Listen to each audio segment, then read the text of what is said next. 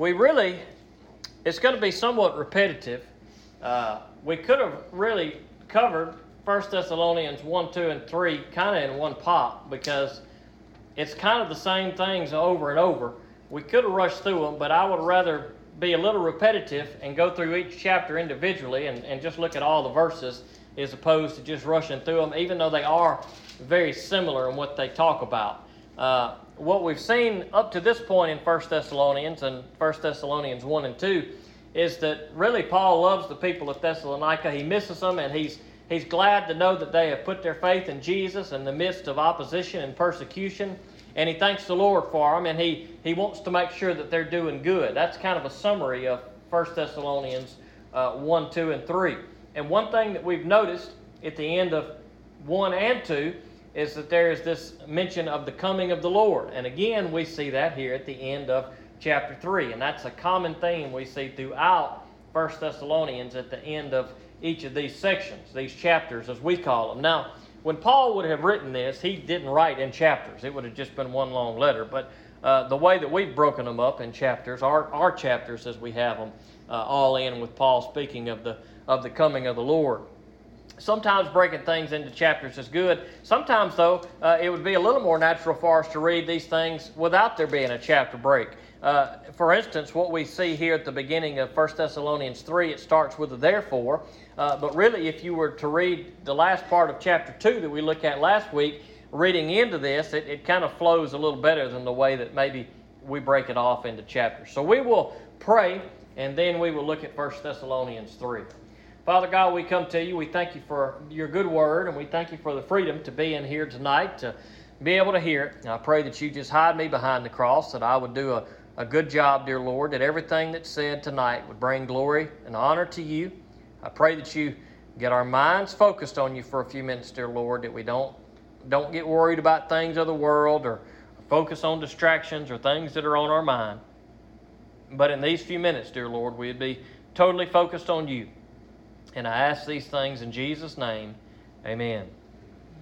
Now, at the end of 1 Thessalonians chapter 2, we see here that Paul doesn't want to be separated from the people. He wants to be with the people of Thessalonica.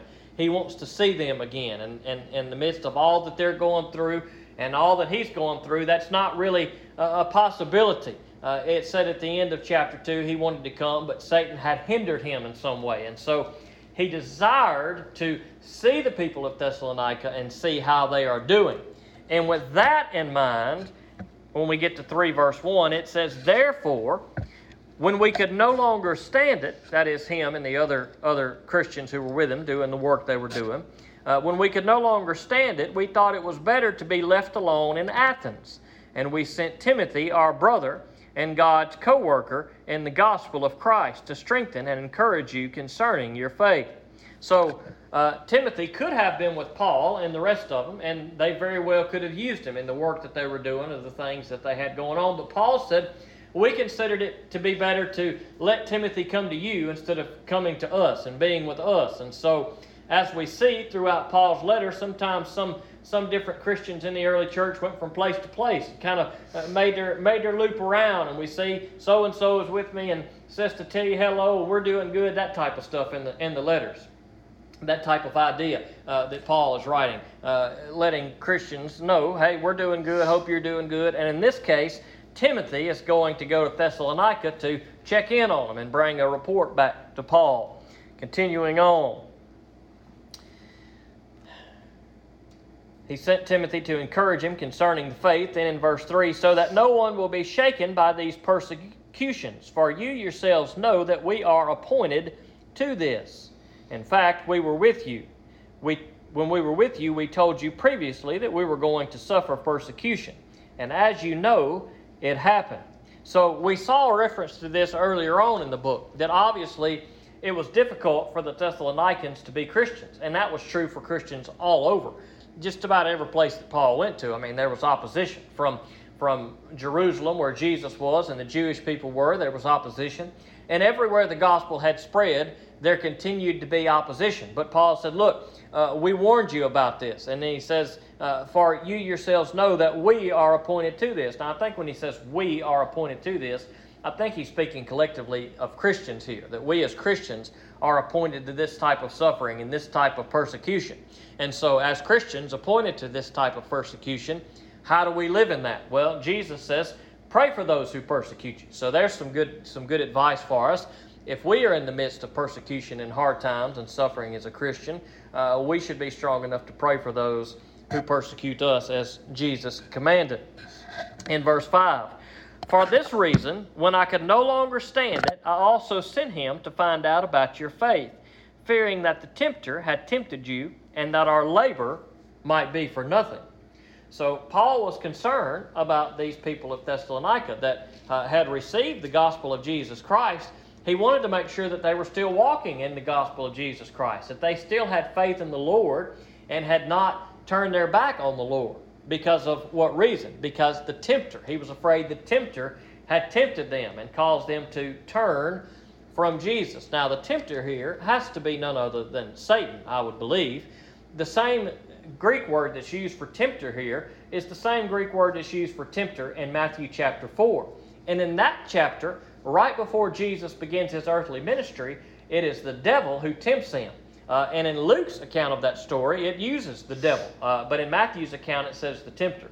And so I feel certain that the tempter spoken of here is the devil. He's afraid that the devil is at work in some way through some temptations to the Christians in Thessalonica. And through those temptations, they may turn from the Lord.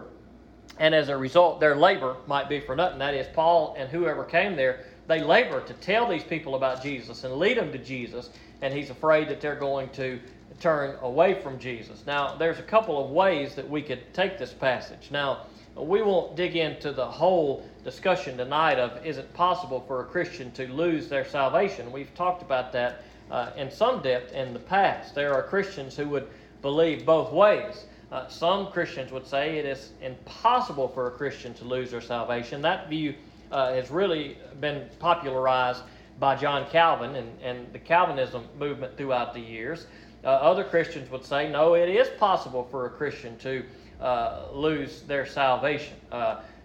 There are good scriptural arguments for both of those views, but one thing we cannot miss is that our salvation is based upon our faith. By grace we are saved through faith. And so Paul addresses that a little further down as we go through, he doesn't actually use the word faith there, but he uses another passage that may speak to this as we continue on in verse 8. He says, for now we live if you stand firm in the Lord. That idea of not turning your back on the Lord seems to be kind of repeated here. Whether depending on your view of can a Christian lose their salvation will depend on your interpretation, will affect your interpretation of this verse. If you don't think a Christian can lose their salvation, then you may say, well, then these people must not have really been Christians to start with. Perhaps they were those in Matthew 13 that Jesus spoke of in the parable of the sower. Those who the seed hit, but the enemy, the evil one, came and ate the seed before it had time to sprout. Well, that's one possibility. But if you do believe that a Christian can lose their salvation, then Paul was concerned that may be the case, that people would turn their back on Jesus, that is, no longer have faith in Jesus. And Paul did not want to see that occur to these Christians in Thessalonica. Verse 6, but now Timothy has come to us from you and brought us good news about your faith and love, and reported that you always had good memories of us, wanting to see us as we also want to see you. Therefore, brothers, in all our distress and persecution, we were encouraged about you through your faith. For now we live if you stand firm in the faith, stand firm in the Lord. Now, Paul is talking about their faith here. He's encouraged about their faith because their faith is strong. Obviously, their faith is in the Lord. And he says, now we live. Now, I don't think he means that if for some reason they lose their faith, that Paul and those are going to die. But I think what he's saying there is we have joy in life because of your faith. It brings us joy as we live, as we do our work. When we hear that your faith is strong, it is good for us. It is encouraging to us. And that's exactly the report that Paul got. He was worried that the tempter might have tempted him, but they did not give in to temptation of sin. They were holding firm. They were going to follow Christ. They were not going to give up on Jesus under any circumstances. And Paul was proud to hear that. Verse 9, how can we thank God for you in return for all the joy we experience before our God because of you, as we pray very earnestly night and day to see you face to face and to complete what is lacking in your faith.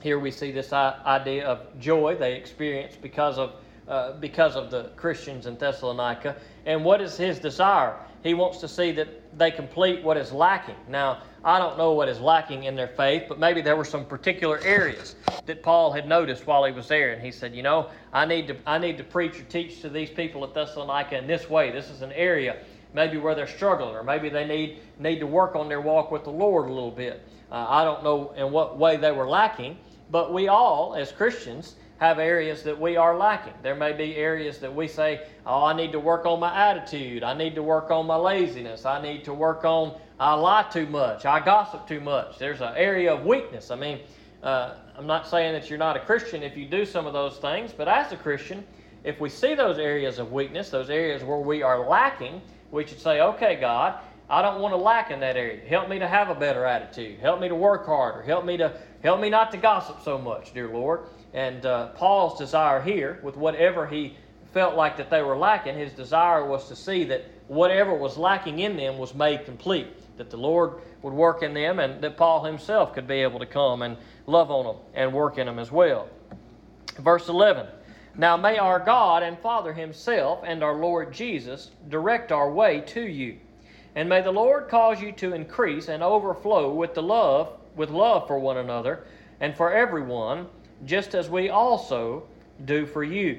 So here's this theme that we see really throughout the New Testament. This is the core to who God is. God is love. And so what does Paul want the people of Thessalonica to do? To increase in love, that love overflows for one another and for everyone, just as we have done for you. So there's this idea among bodies of believers, whether we're all together or spread out, there's this idea of love, that as God has loved us, we should love others, we should love each other, and that's exactly what Paul is doing here. Paul had been and he had loved them, and he hoped that they were continuing to love God and, of course, love one another. Verse 13, may he make your hearts blameless in holiness before our God and Father at the coming of our Lord Jesus, with all his saints.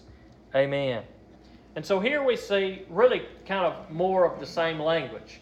Paul has gone. He has done the work of the Lord. There's people that he had wanted to share the gospel with, and some of the people there in Thessalonica had become Christians. They had accepted the gospel.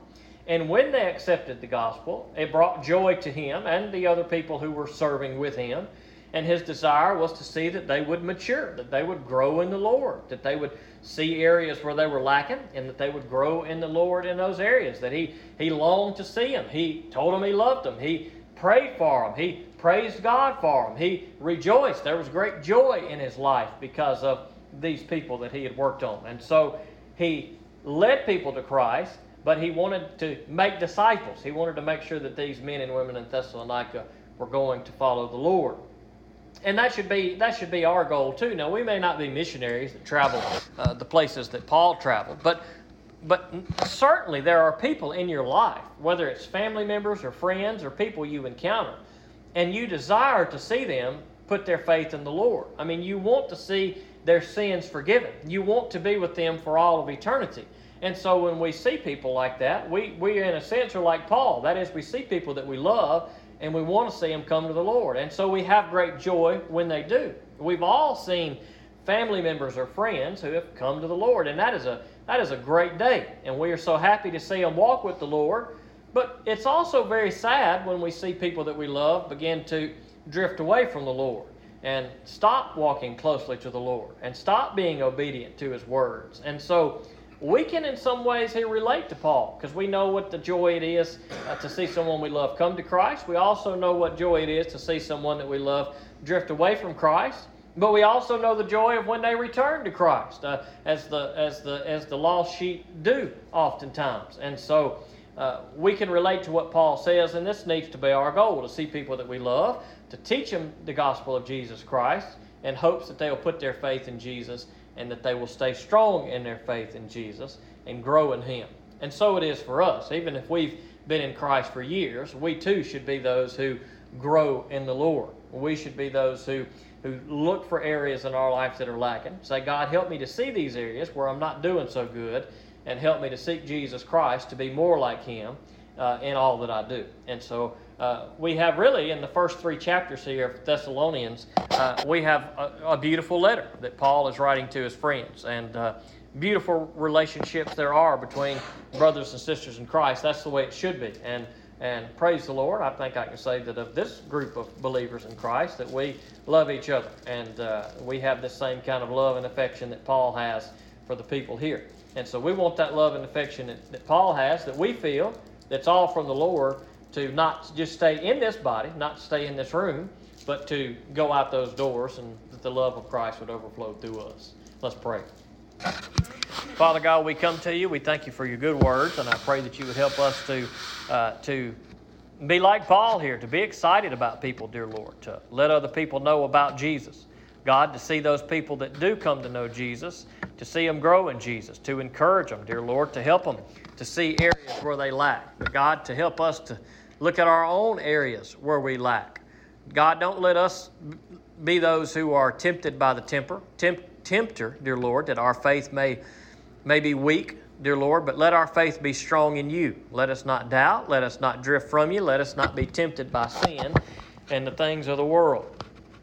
God, let us be those that trust you in all we do. Let us do as Paul commanded the Thessalonians, that we would love one another, dear Lord. So let us love God.